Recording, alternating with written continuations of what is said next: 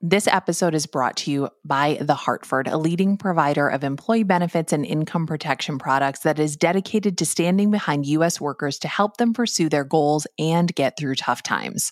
For more information about The Hartford, visit thehartford.com/employee benefits. We've also got a link in our show notes.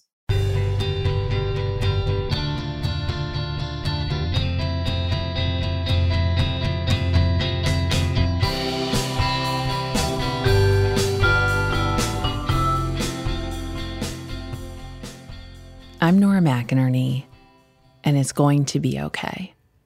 And today's episode is going to make you die laughing. It comes from an email from a listener named Cynthia. This morning, I saw my mother, who has spent 5 horrible years of increasingly losing her sharpness to dementia, truly clearly dying.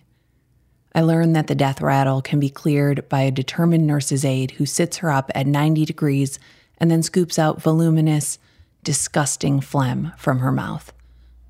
I turned away and try not to think of it now. As I left the facility and got in my car, I was greeted by a flat tire light. Once at the tire store, the big blank spaces of my vision warned me a migraine was coming on. I'm gifted with finding beautiful people in dull places, and the tire guy dazzled me by reaching behind the counter and offering me my choice of pain relievers. When I seemed oblivious that my back tire is flat was not clear enough instruction, I waved my hands and announced, "My mother is dying." I think I can only legit use that once, and I needed to then. In the waiting area, the TV weather announcers were excitedly telling me about Florida's upcoming hailstorm.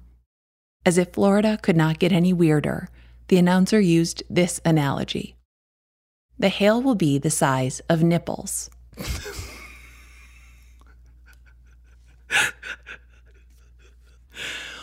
At that point, I knew my day was going to be okay. My own personal humor mill in my head has been nonstop giggling about this. And yes, he said it again after their commercial break, so I know he said it. Will the whole breast come down the same day? What about penis-shaped hail? Does that ever happen? And is he only thinking of an erect nipple? I guess that goes without saying, unless they have squishy, nondescript hail. I'm sometimes out of the loop of commonplace things, so you'll have to tell me if hail the size of nipples is a regular analogy or not. I should check what happened in Florida today. Now, there's a whole state that may not be okay. But with a tire guy helping me with my headache and weathermen letting crazy analogies creep in, I feel that maybe things will be okay. Fondly, Cynthia.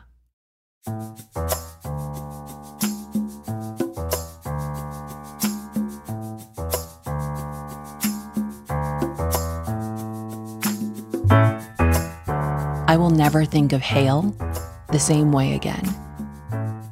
Bigger or smaller than a nipple? Whose nipple are we talking about? If this is a normal analogy for hail that Cynthia and myself don't know about, please let us know.